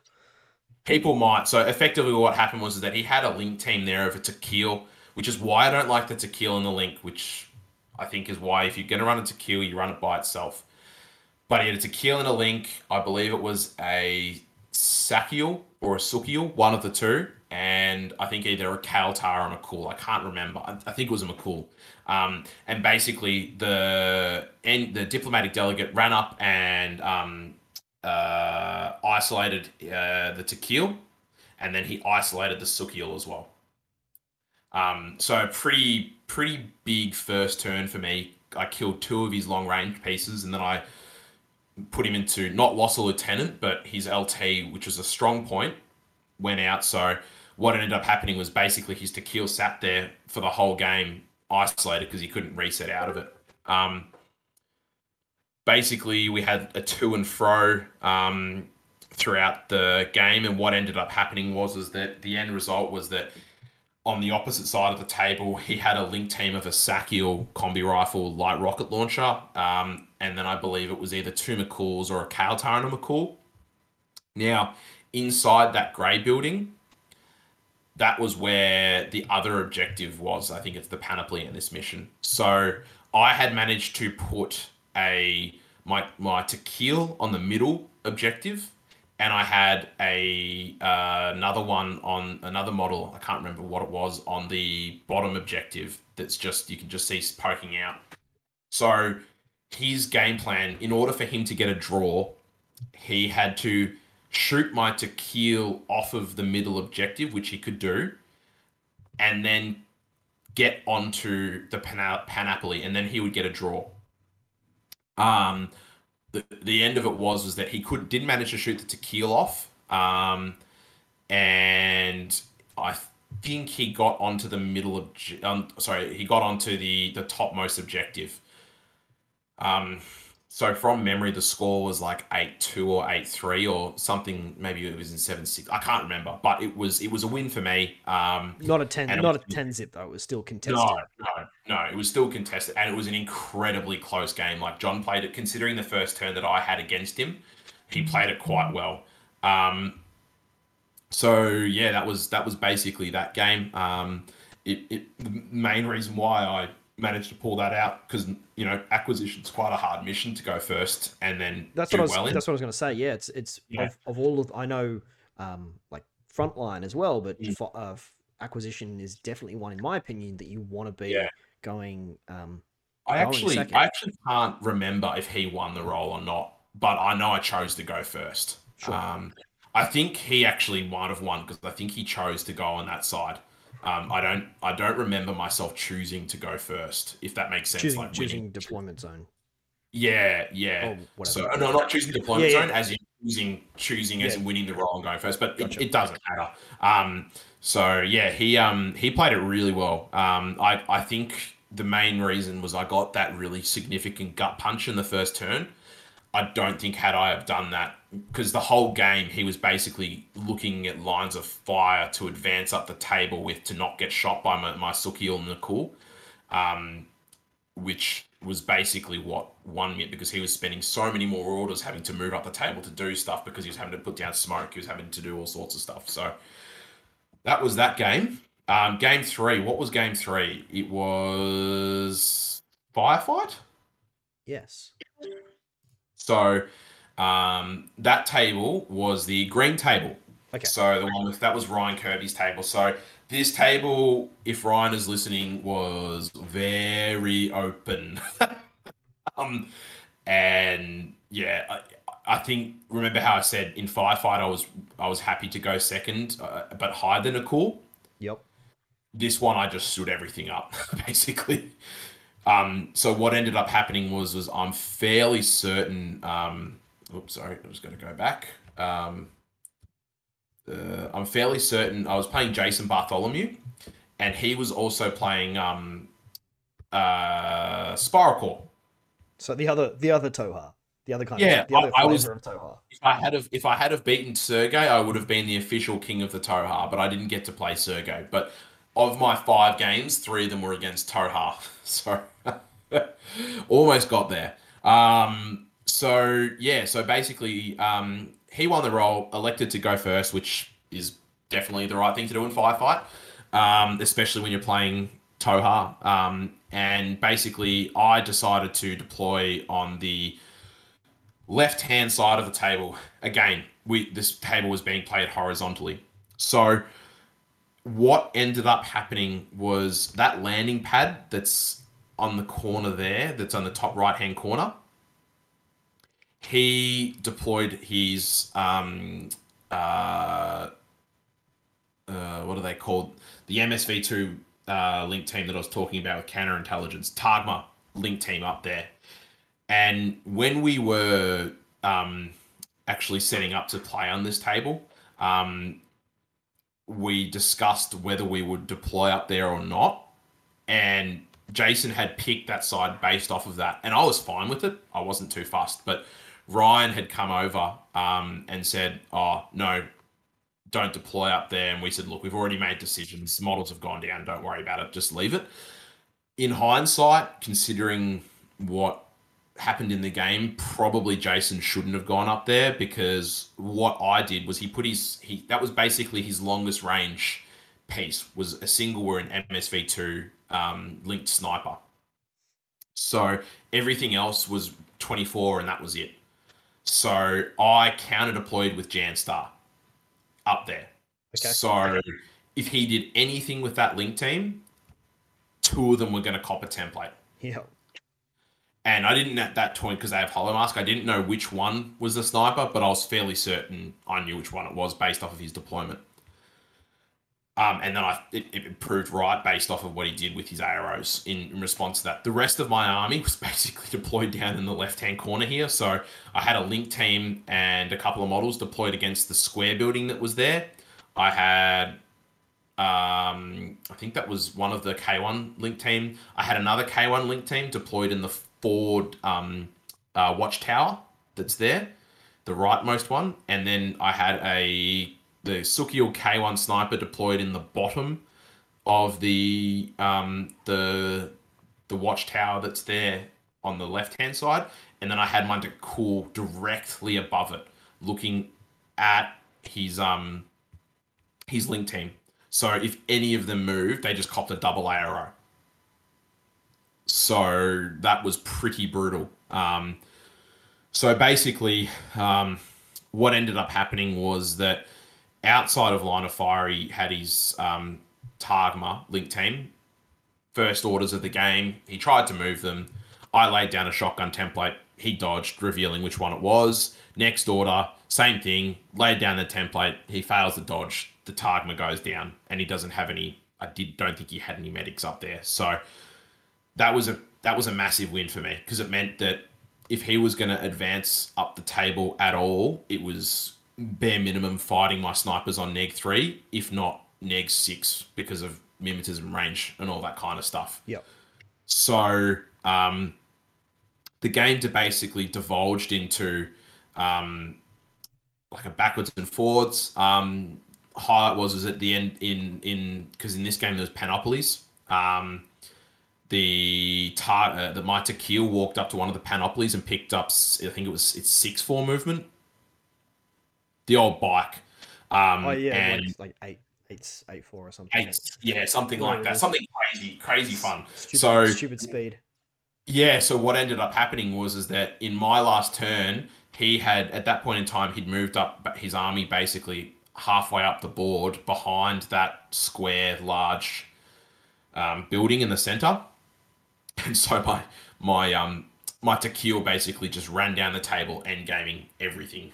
So it was pretty brutal, because I just killed his specialists. So I got more points for that, and then I killed a few other points. So it got quite close there, because I in my second turn, I kind of made a misplay by moving a Sukiel link team all the way down the table. Sorry, I've just got to pause for a second, Julian. Yeah. Okay, sorry, we're back. Continue. Yeah, so basically, I in my second turn, I had a miscalculation where I moved that Sukiel link team up the table to try and get more weapons out of the panoply, but also he had a Dra link team deployed against that middle building. And so I'm like, great, I can get a line on them and I can just pick them off one by one. But Jason had some phenomenal armor rolls. I just couldn't put them down. So they were all sort of standing there in like ripe shooting position for him. But fortunately, he couldn't actually get to them without going through my snipers first. So I got very lucky there. Moving on to the next game, which was round 4, wasn't it? Yeah, round 4. So day 2. We've gone out for Mexican food on Saturday night. You didn't come. Yep. I went for Mexican food. I had my dinner, I had a drink, and I left. So it was awesome. It was a really, really fun night. We got almost everyone came, right? I'd probably say 80% of the players came along to dinner. This cute little Mexican restaurant just around the corner from the venue. They were so happy to have us, and we got the whole back section, like the whole outdoor, like uh, section to ourselves, like a great big long table, or a couple of great big long tables. So just really nice to mingle with all the different players from that had come and travelled to to attend. Because of the top of the 50 players, we had about 20 who had actually travelled from interstate, which is amazing. So it was really great to catch up with everyone on the Yeah. on the Saturday night. I had a few drinks, a few pina coladas, which are absolutely delicious. I got a taco share plate all for myself. So I had a really great time. Um, but yeah, anyway, I don't think the pina coladas were particularly strong because I had a good few and was absolutely fine the next day. Um, but we moved into round four, which was Mind Wipe. Yes. So I played Jacob in Mind Wipe. So I won the role for that one, and Snap chose to go first. And then he picked deployment. So again, looking at that table, it's the grey table that's on there that I sent you. Oh yeah, So I definitely Val's think table. Jacob. Pardon? Yeah, Val's table. Jacob definitely lost this at deployment. He just picked the wrong side. That was fundamentally what did him in. He picked the right hand side. Now, the right hand side arguably has one much better sniper's nest, but defensively and then moving out of that sniper's nest, it's really, really hard to do. So I was able to deploy on the left hand side. I had two sniper's nests that didn't cover as much, but covered what I needed, and from where I knew he was going to put stuff that I could engage with. Um, and basically, the first turn, Jan Star, he had a Sukiel HMG sort of standing up on an ARO line that was not bad for it. Jan just stood up. His Sukiel had a mate, and Oh, I had sorry. Jacob was playing Tohar as well. yeah, yeah, good. Yeah, so again, another Toha player. Um, so yeah, his Sukiyo had a mate on it. So did Jan. Um, I just laid down two light shotgun templates on him. I He shot in return with pistols, I think, and missed, I think he missed completely because I think I still had a mate. Anyway, besides the point, he actually failed a save, and so I then did it again, and the Sukiyo went down.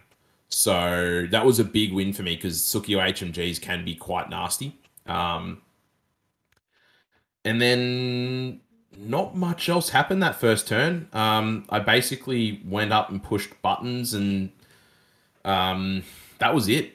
Set up my Tequil and my diplomatic delegate again to deny him pushing buttons without going through nasty stuff. In his turn, I think he got it in his head that he had to kill Jan Star. So he moved up the table with his link team with the Tequil and some other stuff in there, and he eventually put Jan Star down. But it took him a lot of effort to do it. Um, And for and with in a mission like Mind Wipe, where you don't want to necessarily be yeah, spending orders killing things unnecessarily when you've got no, so much else to do with pushing yeah, buttons, and then it takes a lot of orders to even get to the yeah, consoles to start to hurt them. Um, yeah. then that can have a big impact on the game. Yeah. And so then in my turn, this is was coming back to where his side just wasn't as good. He spent so much time trying to kill Jan that he didn't have anywhere to pull that link team back to safely. And so my Liberto basically ran up, killed the entire link team, and then Sorry, I've just got to go killed again. a Just a second. So Okay, yeah, yep, we're back again. Yep. basically, yeah, my turn to the Liberto link, or the Liberto group. Liberto basically just spent all his orders killing a Chaxa and that entire link team, and I think something else. I can't remember now. And then I ran up. don't know if I destroyed any consoles in this turn. I can't remember, but I did. I basically did that and other things. Turn two, he still couldn't get forwards to push the button. Or if he did it in his last order. And then in the last turn, I managed to run up and destroy. I must have destroyed one in my second turn, destroy a second console. So I destroyed two consoles at the end of the game. Um, and in his last turn, he had I can't remember the name of it, the killer hacker device that Toha gets. In my opinion, I don't really like it, but I could see why Jacob took it for the mission. But I think it's so average that Headtail, the killer hacker, that you open yourself up to getting annihilated by other factions in this mission that have amazing hackers. Right. So he managed to run her up. He pushed the button, and then with his sort of four remaining orders, he just realized he couldn't push. He couldn't destroy anything because I had too much standing up on ARO. So we called the game there. I believe it was a 10-1 or 10-0 to me. So yeah, that was the end of that game. I honestly think Jacob he played well, but the deployment decision cost him so much. I was if I was going to pick sides, I was going to pick the side he put me on anyway. So when he chose that side, I was rather happy. Yeah. So game five. Dennis, you played Dennis. round Yeah, five. that was, And that was what a army did really Dennis good. take? He was taking Aleph, and it was a ripper of a game. So you finally got to play an army that wasn't Wasn't Toha. I Toha. know. I know. The benefit of playing armies that are Toha, though, is you don't have to explain Faraware to them. But Dennis, fortunately, he knows all about the Farawares, so he didn't need much explaining at all, apart from just being reminded not to walk into zone of control and stuff like that. So, again, this table's looking horizontally. All of them are actually now that I look at it. So he was running a Marut, which was one of the things I worried about. Not as much in Avatar, but I really did worry about. And I really agonized at deployment. And I'm normally really quick with deployment, but I reckon I took like a full 15 minutes to do this Yeah, because right. I agonized. So I had two schools of thought. I put out AROs and try and stop the Marut, or I just trust in my ablative defense Yeah. and put everything on the second floor. You wanted to go second in fire in front Yeah, line. Did you win yeah. the roll and get it and choose deployment? I don't remember who won it, but Dennis went first. Right. So I'm now that I think about it, I'm fairly certain I won the role because I elected to go on the right hand side of this table because I knew I could get everything on the two buildings that are second level. And the only way, because he couldn't get up to there with a Marut unless he climbed, because there was nothing where his base could fit more than half. Um, and the only way he was going to get there with anything else was through walkways, which I blocked off with lots of mines, with the the Razale's peripheral bot. So in his first turn, I think from memory, he managed to do all his I think he managed to do three classifieds. So he went really hard at his classifieds, but all he really managed to kill was my diplomatic delegate. Now, this list was the one I took, that special frontline list that had the Razale in it. His list was basically a Marut, proxies, Nauf.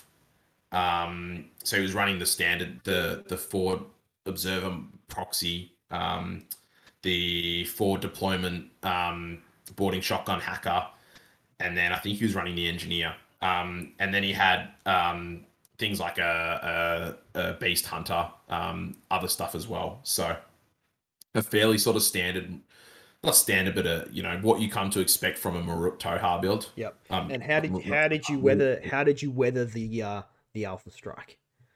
all I lost was the diplomatic delegate because it was the only model I could really not get up on the second level. and I didn't care too much about it because it's 5 points. So, credit where credit's due. Dennis didn't bite into my deployment at all. He looked at it and went, "Nah, fuck that. I ain't dealing with that. I'm just going to do my classifieds. I'm going to get the points I can get, and I'll just kill his delegate because it's on the way." Yeah. He played that so well. That's If I probably was, that's a really smart move, particularly for a mission that's got so many classified objectives. There's so many points held up in those classifieds. Yeah. If your opponent, like you did, Julian, if you've decided to castle that hard yeah, and completely null deploy almost, yeah, then why not? You've got yeah, if you've got and free reign of the board, then walk around yeah. and do what you can.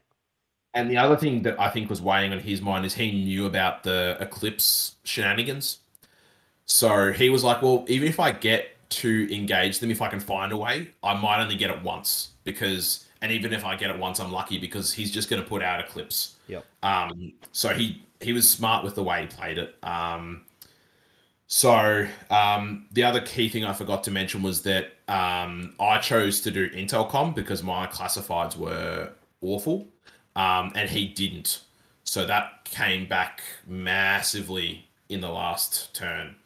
Because without it, I would not have won. It would have been a draw. Wow. So, yeah. So, effectively, what happened was is that he did all that. He did 3 classifieds. He pushed his Marut up, and then he decided he was going to pull his Marut back. Now, Dennis really agonized over whether to leave the Marut out and looking on AROs or whether to completely conceal it. And I don't blame him because he knew exactly what I was going to try and pull off if he didn't.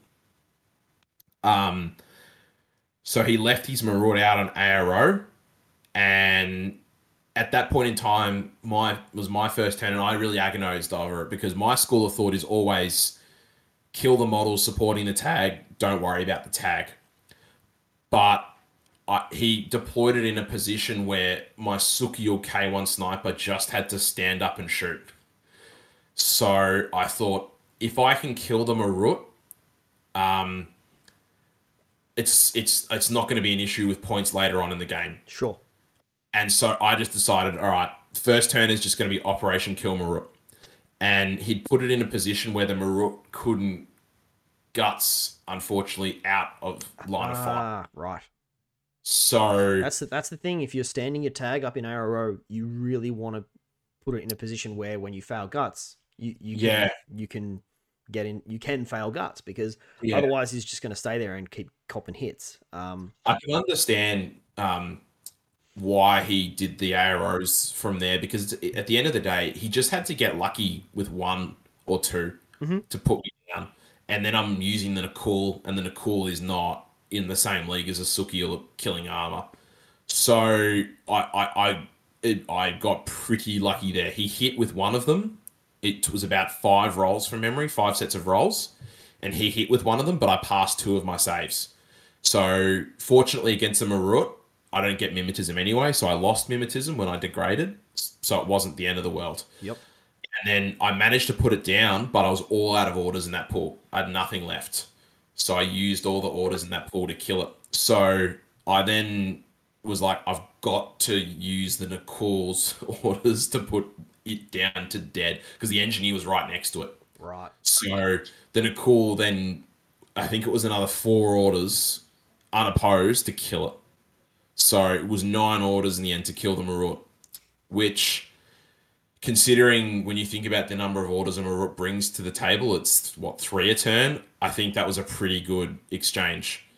And then not have to worry about its points later on in the game in a zone. So I was quite happy with that result. And then the game was really close despite that. He made really good use of his proxies. His Loberto went on a really good run through the middle of the board. Nauf was causing me a bit of grief because I think at one point in time, he just had really good line of fire to everywhere. And problem is when your Sukiyo only goes down to 1 wound and your Nakul isn't that great at dealing. It's all right at dealing with Nauf, but it's not amazing. I sort of worried about that. But in the end, I think I just rolled for it and put his Nauf down with my Sukiyo. So yeah, it was a really tight game. In the end, he had done three classifieds. I had done two, so I did one of my classifieds and I did secure that HVT. So it was going to come down to if I could outscore him in all three zones. That was the way we calculated it for some reason. So in the end, I outscored him in the middle and the my own zone. And so I had to try and outscore him in his own zone. If I didn't, he would have got me. So I played my counterintelligence card on that zone because I had models in there, Yep. and I ended up getting more than him. Oh, So wow. by like 5 points or something crazy like that. Yep. So, See, counterintelligence is something that I just always oh, ignore. I I don't even counterintelligence. I don't even think about it Yeah, ever. yeah. Intelcom, sorry. Oh, Yeah, that's what I meant. Sorry, Intelcom. yeah. I was saying counterintelligence is my fault. Yeah. So because we were doing points count back, and he had like 103, Yep. and then I did all mine back, and I'm like, oh, I have for my mistake, I said I had like 96 or something like that, and he's like, oh, I win. I'm like, oh no, I've got Intelcom, and he was like, ah. So it was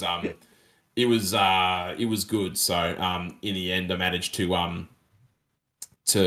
get that one. So Dennis played for a guy that lost his Marut in the first turn. He played amazingly well, and it was a really, really good game. I really enjoyed it. Yeah, that's great. So yeah, he despite his bad losses, he held on really well. No, that's awesome. Yeah, Well, it sounds like you had a pretty good time. yeah. Um, I had a really good time as a TO. It was my first experience as a TO, and I'm going to talk about that for a little bit because Mm. that was new for me, and it was interesting because I really kind of didn't know what to expect. The other thing as well, so for a 50-person tournament, there was only two of us over the 2 days, me and Pete. Pete has done an amazing job in basically automating a lot of the grunt work that comes along with organizing a tournament or running a tournament on the day. In that, he's got these QR codes that you scan the QR code to submit your scores, so we don't have to be manually getting pieces of paper off people and entering the data ourselves. So it all comes up in your spreadsheet, and then it's just a matter of making sure there's no double ups or people getting rematched against each other, which did happen a few times. He is going to try. That's the next evolution of this spreadsheet, is to for it to automatically eliminate double up on pairings. Probably too much effort to do the same thing for table numbers, because it's really is quite easy that if you get the same table again, you just swap with the people next to you, right? That's easy enough to do, but you can't really swap opponents around for scoring purposes. My biggest issue over the whole weekend was the fact that because of how the numbers worked and some people couldn't make both days and that sort of thing, I ended up having to play 4 out of the 5 rounds. So I still had 4 games myself, which was great, and it was fun to be able to play games and not necessarily have to worry about what my results were going to be. In saying that, I still, of my 4 games, I think I still won 3 of them. I wasn't trying to; it just happened that I managed to get some pretty stellar results. We'll have to give you Murph next time, mate. Yeah, It's going to become the TO faction from now on. yeah, that's fair. And so I think that the fact that I was also having to play games meant that for me, I wasn't able to focus on being on the floor as much as I would have liked. So I think that's something that I definitely want to look at more. And not that there's any way around it, right? Because those 4 players that I played games against, that meant that each one of those people got to play 5 games over the weekend, rather than 4 people only getting 4 games. And that's when it came to the final round, I was playing Russell, who was the person who initially introed me to Infinity, and he basically said before we played the game, look, that he would be happy to take to take the buy if it makes my life easier. And I told him, no, I don't want to do that because he'd traveled all the way from Mildura. I didn't want to have him only play 4 games. I wanted to give him the fifth game. Um, that game, to be honest, was a bit of a farce because I managed to basically not fail any armor saves, and just it did come down to the last orders, but then he was advancing his Azura in front of one of my line troops, and I got two. He walked in front of the line troop, and I shot at it and rolled a crit. He did another order again, and I shot at it and rolled another crit. So 2 crits in a row in ARO killed his Azura, which I'll never see again. um, but yeah, it was a lot more stressful than I had anticipated in terms of not necessarily the organizing things, but with that many players in one place, you'll always get people who taking longer with their turns, and not necessarily like purposefully slow playing to make the games go to time, but playing slowly, right? And having to deal with that side of it. I guess dealing with the people side is not something that I'd really prepared myself for. So I think that's something that I can improve on for next time. But in the end, so even if a few people, maybe if 1 or 2 people didn't have the greatest experience at the event, that still means that of 50 people, 95% of the people had an amazing time, right? Which I think is something that we can be proud of, that we were able to produce an event where that went off relatively without a hitch. I'm really pleased with how it went. Mm.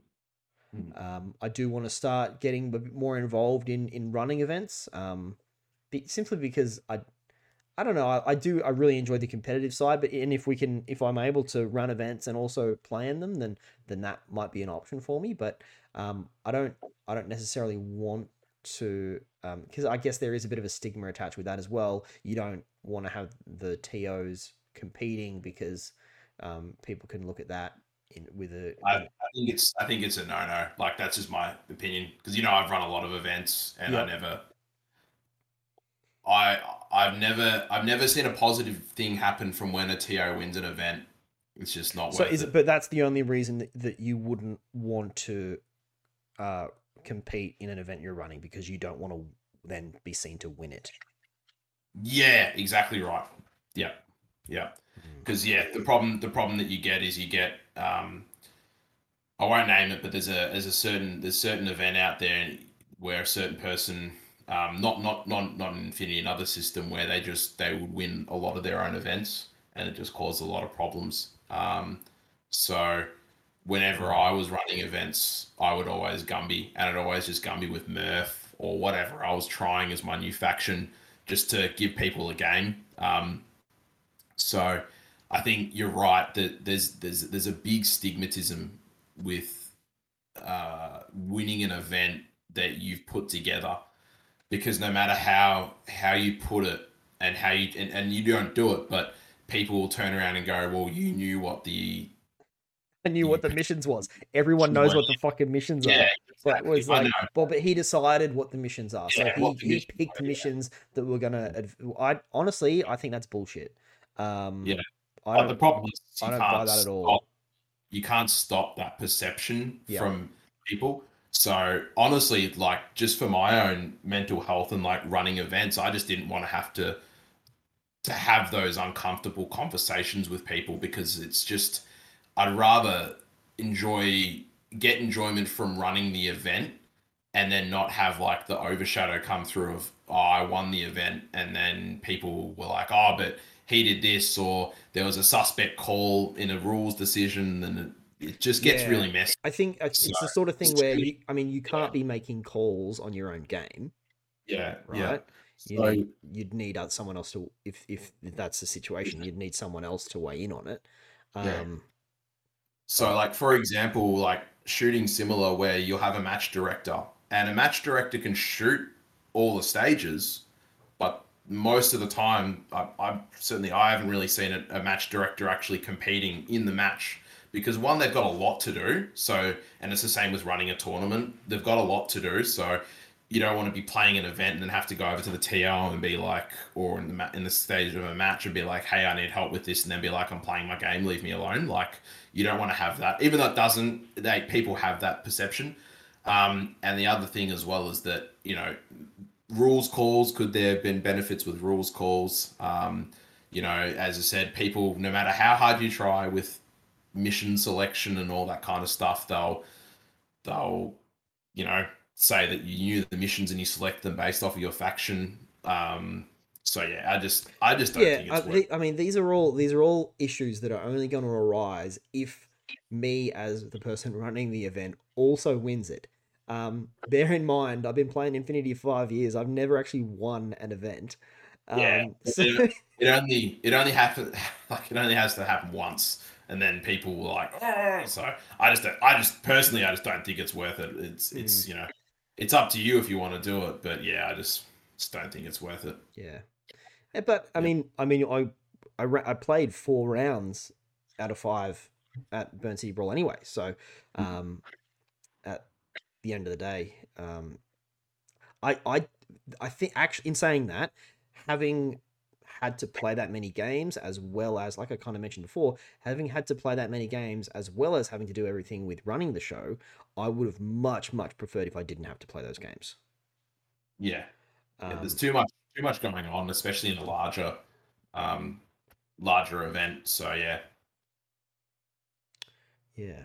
All right. Well, any final thoughts then Oh no, just on the on the on the it was thing? good to play three guys because what I played, oh, Mark as well, but I haven't played Mark before, but I've met and had a lot of chats with Mark more recently.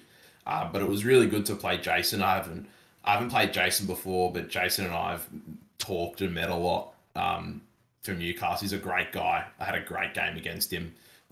He loves to have a laugh, so that was really good. And then Dennis's game, like it was so good because it was just the intensity of it, but Yep. also you know, like that's the good thing about Infinity is that player contract between you two where you're both doing things to help each other and not make it a negative experience, unlike Yeah. other games Yeah. we won't mention. When you Um, when you if you win in a game of Affinity, you want to have won against your opponent's best. yeah, and also make certain they've had a good game, Yep. which Dennis, I think certainly he did. And then so we had Mark, Jason. Who was the other person? Oh, John. John. I love John. John in my game. It was hilarious. It was a good, fun game. Yeah, if John's ever down this way again, I'd love to have a game with him again because yeah, we had a lot of banter afterwards because for some reason I just kept on not seeing where he was, and John is about 6'10", so he's impossible to miss. But I just kept on missing him, and so I'd be like, Dennis, where's John? I want to talk to him about something. He'd be like, he's just there. He's right there. So I just had this banter the whole time about me wanting to talk with him, and I couldn't find him, and he was right next to me like a fucking moron. So yeah, no, all interstate playing so many interstate blokes, 4 out of 5 was awesome for the Oh, that's whole great. event. That's what we want. So yeah, Yeah. great time. No, that's awesome. Cool. Well, I think we might wrap it up there. Yeah. Julian, thank you so much for coming along and spending your time to have a chat this evening. I've really enjoyed it. I think there's some really great takeaways in how you've built those lists and People that sort get of thing. Julian when he's not playing his silly act, when he's actually being serious for something.